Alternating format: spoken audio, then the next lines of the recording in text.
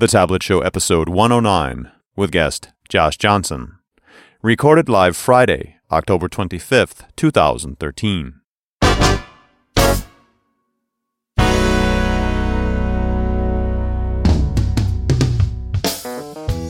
From thetabletshow.com, it's The Tablet Show. Conversations about developing software for tablets and other mobile devices with your hosts, Carl Franklin and Richard Campbell. In this episode, Carl and Richard talk to Josh Johnson about mobile development and testing. This episode is sponsored by Telerik, offering the best in developer tools and support. Online at telerik.com. And now, here are Carl and Richard. Thank you very much. Welcome back to The Tablet Show. It's Carl and Richard. It's tablet-flavored .NET Rocks is what it is. We can do a little of that, yeah. Yeah. And some mobile. A little mobile here and there. Did you see the giant Surface that Microsoft put up in Trafalgar Square in London? Oh, that was awesome. How big was it? 380 inches 380 across? inches, yeah. Go to tinyurl.com/giant surface. You see, it's a Microsoft Surface, notebook, but it's huge. And the keyboard works, I guess. I mean, I don't know if it works, but people have to jump on it. There's pictures of people jumping on it. That's awesome. It was pretty fun. Well, I got an interesting Better Know framework today. Well, then let's do it. All right, buddy, what do you got? All right, so this is an app for iOS. And if you go to tinyurl.com/mailboxtamer, the app is actually called Mailbox. Mailbox for iPhone and iPad.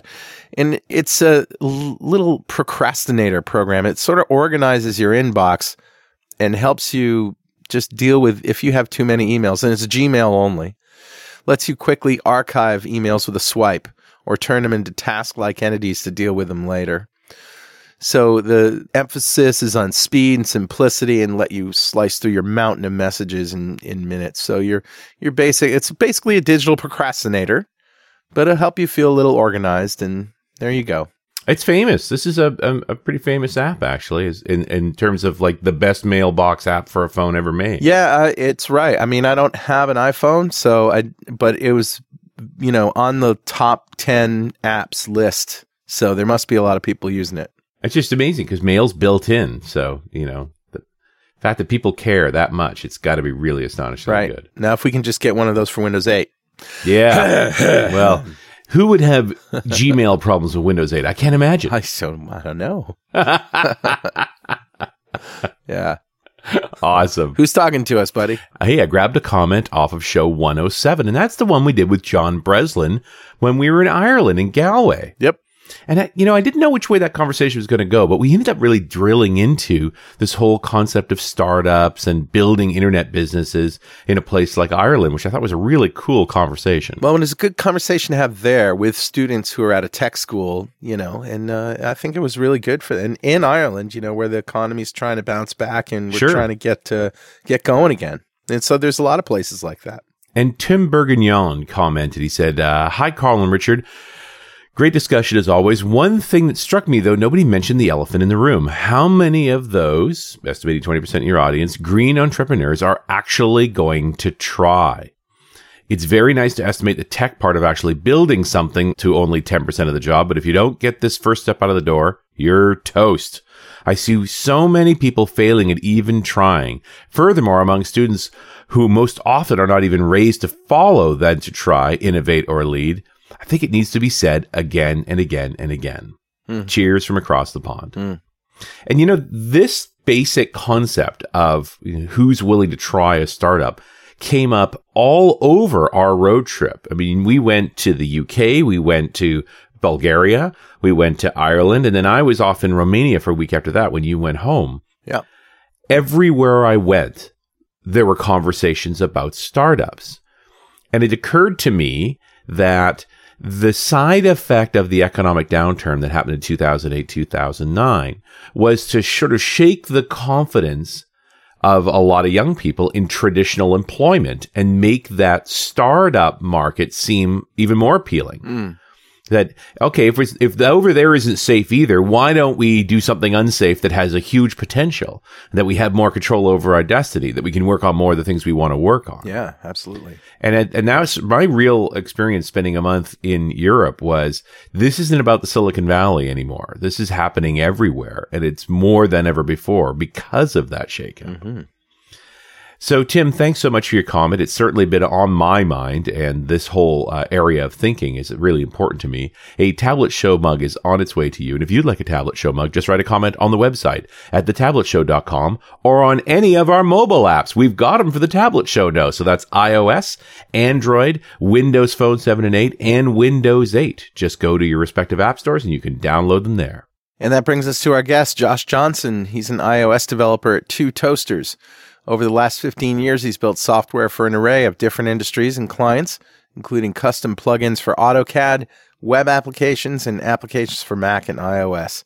He organizes the local chapter of Cocoa Heads, and when not spelunking the Cocoa frameworks, he reviews bad movies on a podcast. Josh lives in Raleigh with his wife and 2 teenage kids. Welcome, Josh. Thanks. Nice to be here. How's it going? It's going great. What's Two Toasters all about? It's about bad. No. The podcast is Bad Movies. Two Toasters is about. We are a consulting company. We consult with a lot of companies, many startups, in fact, both in New York and San Francisco and all over the place. We mostly do iOS and Android. So we have 2 teams. We have an Android team and we have an iOS team. So I'm a member of the iOS team. So all native development? Yes, all native development. We had a couple web-based ones early, but we've really found a niche and kind of we also do the design work. So we have 3 on-staff designers that will build a custom solution or custom interface or user experience for whatever app we're working on at the time. So we kind of take it from the ground up. With a lot of clients being startups will come in and be like, we want an app for what we're working on, and we'll work with them directly on how the best way to take it to the mobile platform. What the best recommendations are, what the best design patterns are, and we'll then design it and then develop it all together. What would you say is your most famous app? Because you got quite a list of them here. Yeah, the most famous one that probably people have heard of is our Android team actually did the Airbnb app for Android. Nice. So Airbnb built their own iOS app and you guys did the conversion? I think, I'm not really sure how it worked. That was a little bit before my time, but I think it wasn't quite directly a conversion. So I think they implemented it alone, but I could be totally wrong on that. So that's fair. It's quite a roster of projects, and it's cool to see, a group of guys working that hard and building great stuff. Yeah, the project I'm working on right now, we're wrapping up this month actually, our involvement in it, and we were actually featured by iOS as part of their launch for iOS 7. So we had the big banners at the top of the screen, and we were in the design for iOS 7 feature, which was really really good for our client obviously, and good for us because our client, we've worked deals with some of our clients to, advertise that we worked with them on said projects. So nice. So yeah, it was, and we also did a little open source tool we built for that project. So we got to share some of the design stuff publicly as well. And I don't want to get off on too big of a tangent from the show I think we meant to do, but we just did this show with Mark Miller talking about iOS 7. So as an iOS guy, how do you feel about iOS 7? Was it really that big of a leap? Has it got a lot of warts? How do you feel about it? I think from a user point of view, it's great. I mean, obviously the color palette that a lot of people first saw was a little bit to swallow. But as I've used it more, I really enjoy it. And going back, we're still supporting iOS 6. So, I have to test on iOS 6 as well. And when I go back and test it there, it feels ancient. It feels like, I've traveled to some other planet where they haven't upgraded, which, is a lot of people. But I think overall from a user point of view, it's a really good update. Now from the API level, there's a lot of new tools and things that we can do, many of which aren't obviously backwards compatible. So for example, the project that I'm talking about, we actually took the approach of we designed it for iOS 7, but we implemented it as if it was iOS 6 and only did the iOS 7 stuff where we could. So it's a little bit of a weird world, but I heard developing for iOS 7 only is really the way to go. And it's almost a breaking point. Like you almost want to not necessarily throw everything away. That's a little too much, but it's definitely a point where you look at what you have and you think about what makes sense to change and what makes sense to upgrade. And obviously now we have a whole physics engine behind every view. So that adds a lot of fun things we can do. And, if it makes you feel any better, we definitely have the same disease in the .NET world. We went through a whole bunch of rapid upgrades to .NET over the years, and developers just wanted to move on and use the latest stuff. And of course, the customers go kicking and screaming into the future. And you have all those old apps out there that are still working and they don't feel any need to upgrade. And you're like, no, but we want to write in the new stuff, man. We just want the latest and greatest developer tools because they're make it so much easier for us and we can do so much more. Yeah. Well, yeah, definitely. I definitely know what you mean. I mean, before I got into Mac and iOS, I was doing AutoCAD and they were there. That was the .NET API at one point. It is still now, but for a while it was only C++ and Lisp. But once it moved to .NET, they were always like 3 years behind, it felt like. So like, Visual Studio 2008 would come out and we'd be still working in 2005. Yeah. So yeah, it's a constant battle. I noticed there was an update to iOS 7 recently, like the past few days, actually. Was it 7.1 or 0.03? Yeah, it's 7.0.3. I think it was just an incremental small bug fix type update. So, well, looks like they're making repairs, whatever the concerns may be. But I appreciate that it's a challenging change in development. That's means we're going to have some poor quality apps for a while, right? Yeah, I mean, you're going to see. I mean, I think there's a lot of apps still out there that haven't even been upgraded for the iPhone 5. You get the little letterbox effect. So with 1 million apps, there's a lot of crap. So yeah. You can't help it with that many apps. There's got to be a lot of crap. So let's talk testing. Let's talk mobile testing and the multiple layers of things that have to all happen in the stack that you're using here. Okay. A lot of things have gotten better, I'll say. I would say the iOS and Mac tool chain for doing testing has always been kind of weak. Before the current release, we're at Xcode 5, which is our, came out with iOS 7 back in June. And it actually adds a lot of good testing elements, which we can talk about more. But before that, you had, for iOS, you didn't even really have a good way to run from the command line. There's some hacks that you could do to kind of force it to run from a command line, for the purposes of running on a CI server of some sort. So that's definitely improved, but traditionally it's been kind of a difficult world to live in, is to be an iOS tester. Right. Part of it is the tool chain, I think, but I think part of it is also just the environment of a mobile app and how it behaves. If you're doing web testing, you can use something like Selenium and kind of script things out really easily. You don't have that much in iOS. Obviously there's tools now that we can, which I guess I can get into. How far do you guys, do you want to talk unit testing all the way down to Our listeners know about unit testing. We've talked about Cucumber on .NET Rocks, and we know a little bit about that, of course. And we're interested in what Calabash is all about. And so I guess maybe we should start there. Sure. Well, let me just give you a little background just so I can set the stage so you know where I'm coming from. So when I was doing AutoCAD customization, I didn't even know about testing. Obviously I knew about pressing buttons and making sure what I was doing wasn't blowing up. I guess caveman testing, maybe? No, there's another word for this. Yeah. Does it blow up? No. Does it blow up? No. Ship it. So press all buttons at once. Does it blow up? Yeah. Yeah. But obviously that the problem there is you get in as a developer, you get into that chain of you're testing what you've done kind of thing. And you don't quite fully test all the different things that you've changed by changing thing X. Right. Sure. So I'm actually, I started learning about testing in maybe 2008-ish, somewhere around there. And I had no idea what I was doing. It didn't make sense to me. It felt backwards. And, there's probably people have talked about this a lot on your show about how you come into it and you really don't fully grok it, right? Right. Just the idea of, I mean, obviously testing is one side, but then there's the whole test driven side where you're like, you write test first and then write the code to implement. So it's been a long road for me in testing. I would still say I'm still on that road, which I think everybody is. Sure.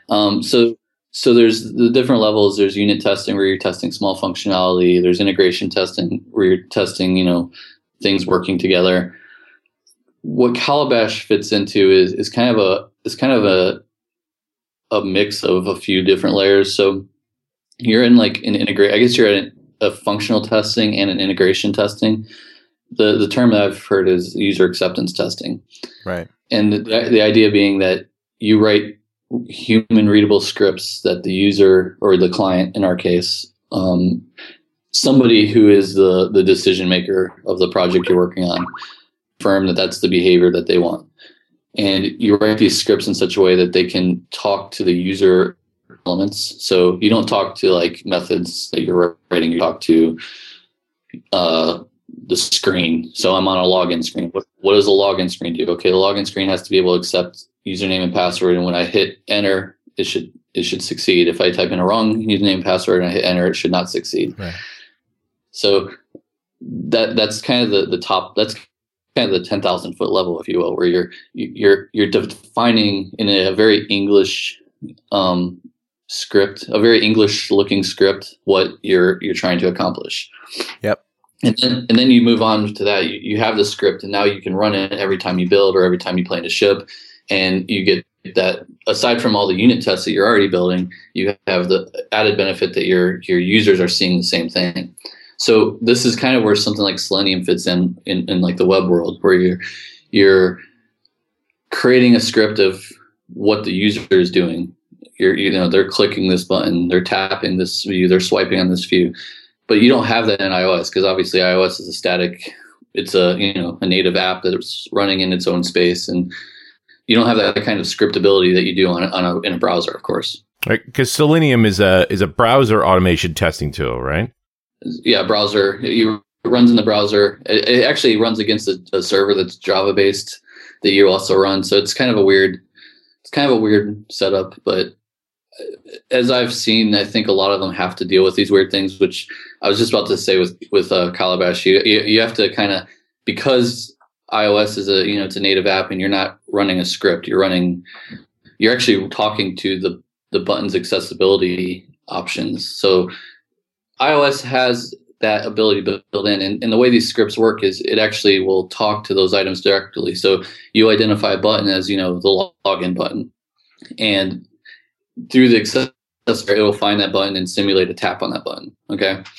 So the way it kind of works, and that's what Calabash is. Calabash basically runs in your iOS app as it's actually a framework you build in, and part of the framework has an HTTP server, and the server is listening for requests. And on the other side of this, there's a script that runs that sends requests to the server to say, tap the buttons that's titled login. So from a top level, the script that you'd write, it uses this syntax. I think it's called Gherkin. And right. You said you covered Cucumber before, so you're probably familiar with this, where you define, given a feature, you kind of have two levels of script. So you have like a role-based type thing. So the idea to think through is, as a role, I want some action in order to achieve some goal, right? And then once you're achieving that goal, you say, okay, given this context, so I'm on a login screen, when the event occurs, when they've tapped the button, then assure that the main view comes up. Is a real, very simplified example, right? So you would write a script that very simply says, given that I'm on the login screen, then I should see a username field, I should see a password field, and I should not see, let's say I should not see my table view of actual content because I'm not logged in, right? Right. Then you can say something like, I touched the login button, and then I should see a message saying you haven't typed username and password. So that's one scenario, try to log in without entering in, user info. Mm-hmm. You can have another scenario that defines trying to log in that defines incorrect user info. Another scenario, try to log in with correct info, and then you can test the outcomes of all those different scenarios. So that's kind of the top level thing. And you run that from a script that's, just from the terminal, which makes it really easy to work with through something like Jenkins or any of those, continuous integration servers that can listen to, like, when you make a commit on your Git repository, for example, it can run a series of tests. And obviously what that gives you is, now you have this world where anything you change is tested. And it's not just tested from a unit test point of view where you're testing, does this function, when I send X to this function, it should always return Y, right? It's testing what the user is actually seeing. It's testing from the point of view of what the user is doing and what the person who actually cares about the product wants or expects. So as you can imagine, from our point of view, it's great because we actually have clients. We don't do any internal apps. We have a couple hack projects that we do, but most of our work is through client work. So it gives us the ability to say, all right, client A, please look at this script. I know you're not a coder, but you can read this script. It defines what this screen is supposed to do. And they can say, yes, that's correct. And we can, implement it. We can test against it. And now we have a test that the user set, or the user or the stakeholder is the one who cares about the product. They're the one that's going to say, this is right. This is the correct action. They have tests that say they can confirm that this app behaves right. And then, you can confirm it by running the script. So did any of that make sense? Yeah, absolutely. Absolutely. Gorgeous stuff. This portion of the Tablet Show is brought to you by our good friends at Telerik. Hey, can you ever have too many free tools to complement your development skills? I didn't think so. So our friends at Telerik are giving you now more than 30 free products for application development, automated testing, agile project management, and content management. And we're talking free. Not a trial, not a demo, but free, complete products supported by a community of over 440,000 developers at Telerik forums. From free ASP.NET Ajax, ASP.NET MVC, and Silverlight controls, to the free ORM solution and automated testing framework, to free agile management tools and content management systems, all of these and more are available to you for immediate download at Telerik.com/free stuff. Most of the free products can be used for commercial purposes and give you access to supplemental support resources such as documentation and forums. Go to Telerik.com/free stuff now and take full advantage of the available free of charge products. And don't forget to thank them for supporting the Tablet Show. So we know what Cucumber is, and that's a wonderful thing. How does Calabash, I guess Calabash ties this into iOS and into Xcode? Is that the missing link there? That is the missing link. So what Calabash does is, and I hit on this a little bit, but you install a framework, which is in the iOS world, we're statically compiled. So it's a static library that you embed and, import into your project. All right. Yes, you said that. Yeah. Right. And do you actually deploy it onto a phone? Yes, you can. Yep. You can deploy onto a phone. You can run the script through the phone. Now, your script has to be a little bit intelligent to get the IP of the phone, obviously, because once you're not running on localhost, it has to figure out where where it's sending its request to. Because if you remember what I said, that framework, that missing link between Cucumber and the iOS app is that framework, and what that framework has is an HTTP server that's listening for requests. So right. When I write a line like, if I wrote a line that said, I should see a login button, Calabash executes it through Cucumber, which creates, a command of some sort. That command is passed over to the app via HTTP. So this is why if you're running on a phone, you would need to know the IP of the device that you're targeting. Right.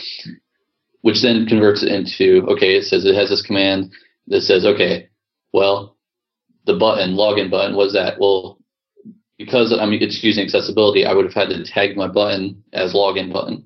Okay. So it's going to say, looking in the view hierarchy. I don't know if you guys are familiar with how the iOS view hierarchy works, but you basically, a view has subviews in so it's a hierarchy. Right. Every view has subviews, et cetera, et cetera. So it'll look at the view hierarchy and see and find the button that has, login. And then if it finds it, it'll do its check on it. It'll, simulate a tap to it.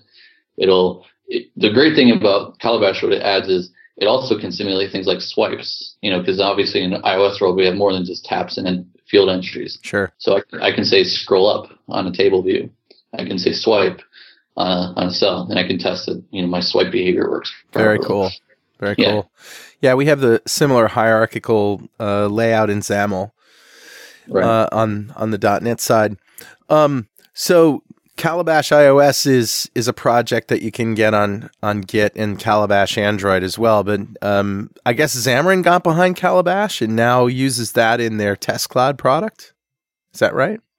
I just learned that today, actually. I've been working on I've been using another one too, and I haven't looked at Calabash in a month or so. And when I was reviewing everything today, I was like, oh wait, Xamarin's involved now. Yeah, that's great that they're behind it. Yeah, what's cool is I haven't used Test Cloud, but the company that was behind Calabash initially, they had a service, and I think this is what Test Cloud might be doing. They have a service with, a bunch of Android devices, a bunch of iOS devices all plugged into it, and you can supply scripts that you're writing. You can supply your app with the framework installed and the scripts to run, and you can run them on several devices without having to, have that in-house. Yeah, that's exactly what Test Cloud does. Right. Yeah, and you're thinking of less painful, right? Yes, and actually they had a really cool demo. I don't remember how. I haven't looked into Test Cloud much, but when Less Painful had it, they had all the phones in their library, or not library, but their test bed were hooked up to these little servos. And one of the other things you can tell your app to do through a script is to rotate, right? Because the apps are obviously rotatable, especially on a tablet. And you can tell it to rotate. And they had all these devices hooked up to a servo, so they have a video of the test running, and then someone said rotate, and the servo rotates the device, and then the test continues. That's so cool. Yeah, it's one of my favorite videos I've ever seen for testing. I probably watched that 100 times. But do you find that this ability to test lots of different devices is about solving the Android fragmentation problem? Like, I just don't see this necessary for iOS. I don't think it is totally necessary in iOS. I obviously I haven't run into it. So when I first learned about Calabash, I was working on a project that was actually more of a framework. It was like a framework for other apps to use, and it had its own little view hierarchy that the client wanted to test. And we were building it simultaneously for Android and iOS. So I saw about Calabash, and I was really excited because I thought that we could have, one shared script that ran on both the Android side and on the iOS side. Because obviously on the Android side, it's really important, like you said. And they run into, we have at Two Toasters, we have a QA team, and they have a whole table full of devices over there. And there's probably a 70-30 split between iOS or Android and iOS, because there's a lot more Android devices for them to use. That didn't quite work out because I think there was some differences in how the Android version of Calabash treated things versus how the iOS one did, but it was a good dream. Right. One thing that's neat on the Less Painful blog there, if you follow the links to an overview of Calabash iOS, and they talk about the architecture and they compare it with other functional testing systems. And I thought that was pretty cool. There's a few of them out there: Kif, iQuke, PhoneMonkey, Zucchini. there's also Frank. Frank. Actually, I was actually curious because when I had last worked on Calabash, I had read an article that the guys at Less Painful, I think, were trying to kind of blend how Frank works worked with Calabash, but it doesn't look like that happened, or maybe it happened behind the scenes and I just haven't dug deep enough. Well, it's just great to see companies that, they look around at what other people are doing and they take, the best ideas and sort of integrate them as well. I think there needs to be more of that, Yeah, definitely. Yeah. And I think it's another thing that's cool. So I told you about how I wanted I wanted to be able to give our clients the Gherkin script. Right. That actually, it's a great idea. And I think there were some clients, like the one client I started with this, they were really excited about it. They took those scripts and they actually built on top of on top of Calabash. I think they even made a couple commits maybe, and they improved some things because they just took the scripts and were like, yes, this is exactly what we wanted. But I would say that most of our clients aren't technical. So even the idea of a script, even if it's human readable, is painful. And what's cool about something like KIF, which is the other one you mentioned, is its tests are written in Objective-C. So as an Objective-C developer, that obviously fits right into my workflow already. So that's another great option if you want to take a different route of this type of testing. So Josh, I like Cucumber. We've talked about it a bit, and I like the sort of natural language writing you can do there. But can you take all of those tests and make them work both on Android and iOS? Because I guess the apps are going to be a little bit different, right? That's correct. Yeah. I'd like to say, I haven't run this. I haven't tried the script on both worlds lately. That was an experience we tried earlier in the Calabash lifecycle. And it might be completely possible now. Ideally, that would be the case, obviously, right? Because if you're writing, if you have an app that works in both worlds, you want one test suite. I think last I knew, there was a lot of little minor differences in how Android worked versus how iOS worked, and the scripts couldn't be quite used side by side like that. And that's specifically with Cucumber one, obviously with the other one like KIF. And I didn't even talk about UI automation, which is Apple's kind of foray into this world. They kind of just dip their toes in. They don't really go fully into it. So Apple built their own? Kind of. So I don't know if you guys are familiar with Instruments. Instruments is this tool that Apple provides for. It does, you can test your frame rate. It has a time profiler. It has a memory leaks tool. It has all sorts of just like really amazing tools for like getting to the bottom of bugs or even just testing performance. Cool. In fact, like the app I'm working on right now, we're obviously in the last couple of weeks of the project, so we're just pounding on performance right now. So I've been living in Instruments for a while.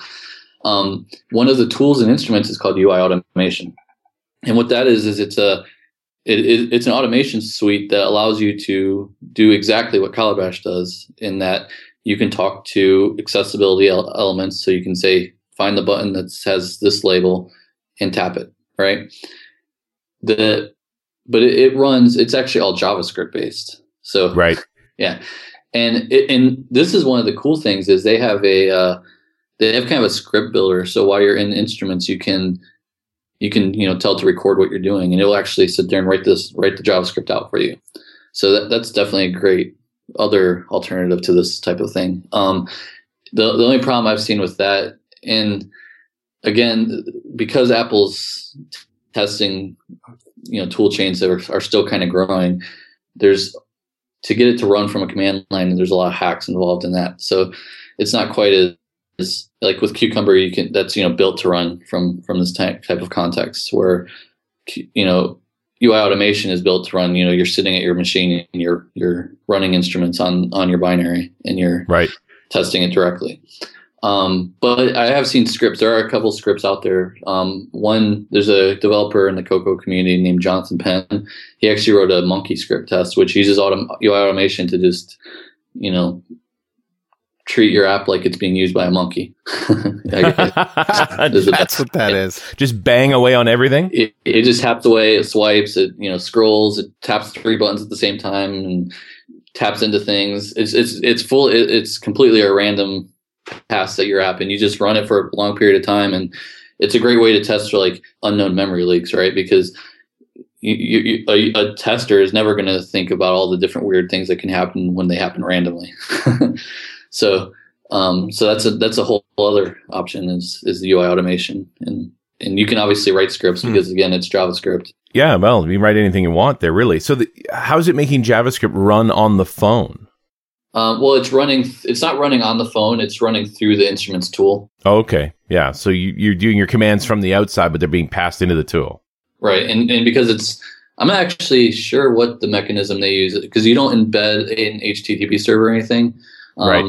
It's probably something that Apple keeps private that we just don't know about. Because there's a lot of that in our world. So yeah, that's cool. Yeah, it's really, really cool. I actually, you mentioned in my intro that I run the Cocoa Heads, which is our kind of Cocoa user group in Raleigh, and I actually had Jonathan Penn come down and do a demo of that at one of our meetings, and it just sat there and ran away going crazy. So it's pretty fun. Awesome. Now, I mean, I asked you about running this on the phone, and that's cool. But if I want to get to really rapid testing, I want a lot of automation around this. And I would think that having to put it on the phone and run it from the phone slows things down. Is it better to do this in simulation? Is that accurate enough? I think for functional testing, it's probably accurate enough. If your goal is to test that things work a certain way, it's accurate. Now, if you want to test performance-wise, because you have to remember on iOS, it's a simulator, not a emulator, right? Right. So you're going to get great performance because you're using your laptop or your Mac Pro. Sure. I mean, if you're developing on one of those new Mac Pros that came out this week, well, I guess it'll come out in December, but you'd be like, I have the most amazing iPhone, and it'll suck when you run it on the device. Right. So it really depends on your goals. So if your goal is to test the logic, then yeah, I mean, you can have this, like actually the client that I'm talking about, they don't use Jenkins, they use Team Server or Team City. Right. And they have a couple devices plugged in, and it also runs in the simulator, and they'll just sit there and it runs on a Mac Mini in some closet up in their office up in New York, and every commit that's to the master branch will just run it through that whole whole suite of things, and it'll run it both in the simulator and it'll run it on the devices. So could you decompose blocks of tests and use multiple phones to keep the speed up?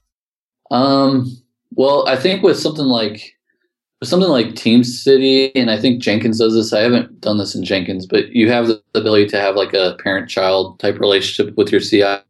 Right.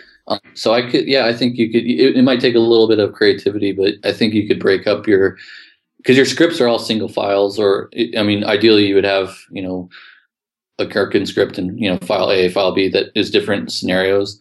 So you could feed, some subset of your test to one, to one instance, subset to another instance. And how do I automatically load this stuff onto the phone? Like, is the phone in a particular mode, or do you actually have to touch a button on the phone itself? I'm all about the automation here. So once you build it into your app, it's going to be included when it gets executed on the phone. So part of the run process will just take that whole binary over, including the dependencies. So you'll there's nothing specific you have to do because you've included this framework in your application. So this is just part of your build process. It literally pushes it. It's typically via USB, right? Like just pushes it on the phone. That's correct. And then USB. Executes it? And then executes it, correct. Okay. And then the testing library is just part of the app at that point, so it's going to go through all the tests. Right. So that's the thing. So it executes it, and it's just sitting there running with an HTTP server. So if the script never runs, the app's just sitting there saying, what's going on, guys? Right. So then when the script starts running, it starts sending those messages over HTTP. So that scenario is not coupled between, through the build process. So the build process will build it and run it. And then the script process sends, messages over the air or over the wire, whichever way we want to go. The other thing to note too here is you also don't want this to be on the build that you send to Apple. No. Right. So this would be something that you would only include in a target that's, built for testing. So Xcode has this capability of creating multiple targets, multiple schemes now, which a scheme can have multiple targets. So you could build a scheme or a target set that's just for testing, and that's the one that includes Calabash. Your release build would just build without it. Nice. So again, I'm thinking in terms of Jenkins as well, where I run this whole block of text, and if everything comes back positive, then you do another build with the test framework out and let that sit, saying, okay, this is ready to push to Apple. You don't push it anywhere, but it's ready. Exactly.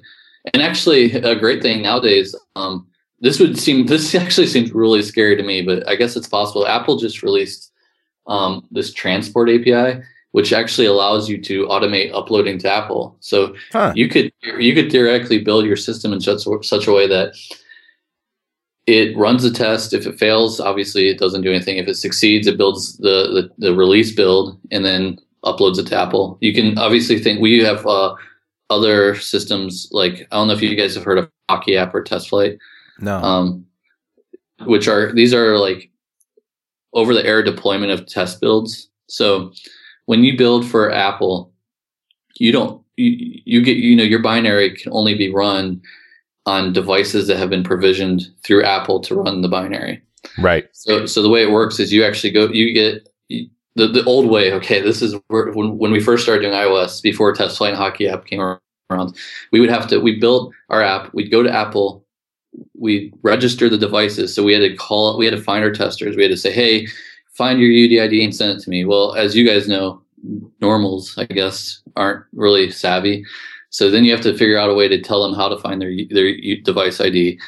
Once you do that, then you have to have them send it to you. And then you have to take that ID and take it to Apple and register it, which that whole process is obviously painful. And then you have to add that device to a profile, which is just like a security profile. Provisioning profile, which is what provisions the app to run that device.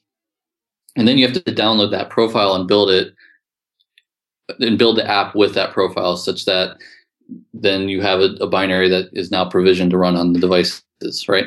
So that obviously is, I imagine you guys are just falling on the floor in pain just from my little bit of description there. Trying not to. Yes. Yeah. Trying not to. Wincing a little. Yeah. It's gotten a lot better over time, of course, but early on, man, it was a lot of people were just like their heads exploded.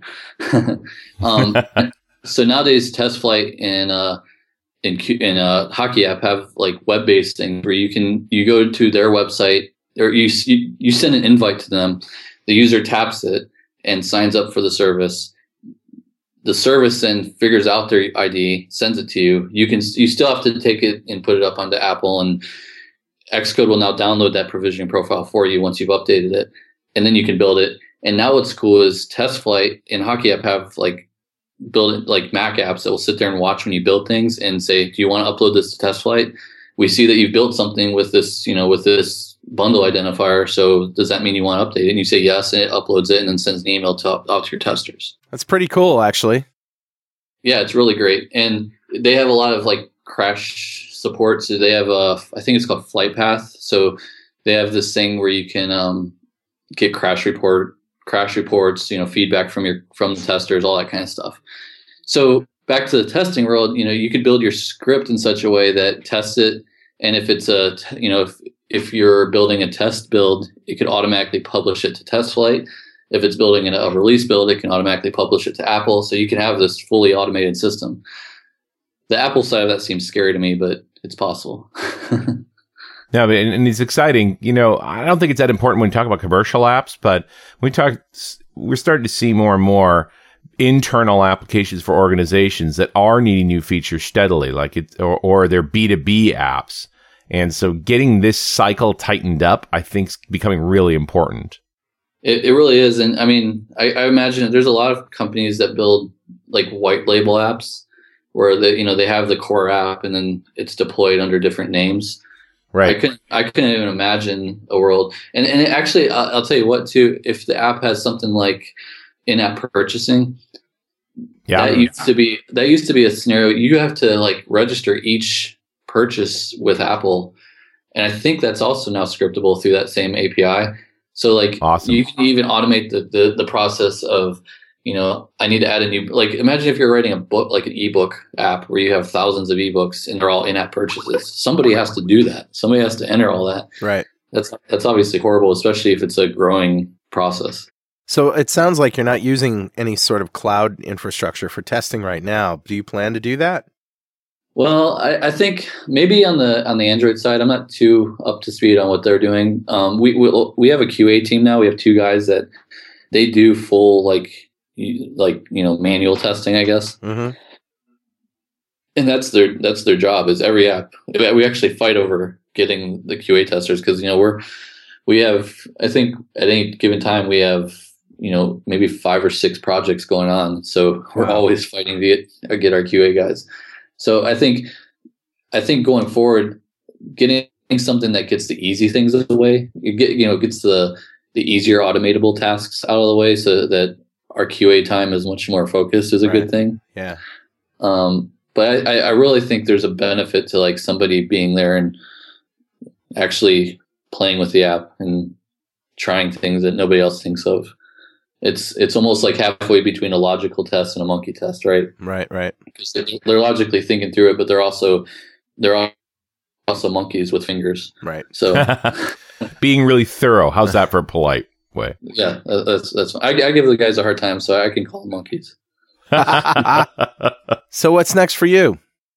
Well, I just got back from San Francisco yesterday, so we're finishing that, and I think I'm going on to another project the project that I started using Calabash on. So I might have to dive back into that world again very soon.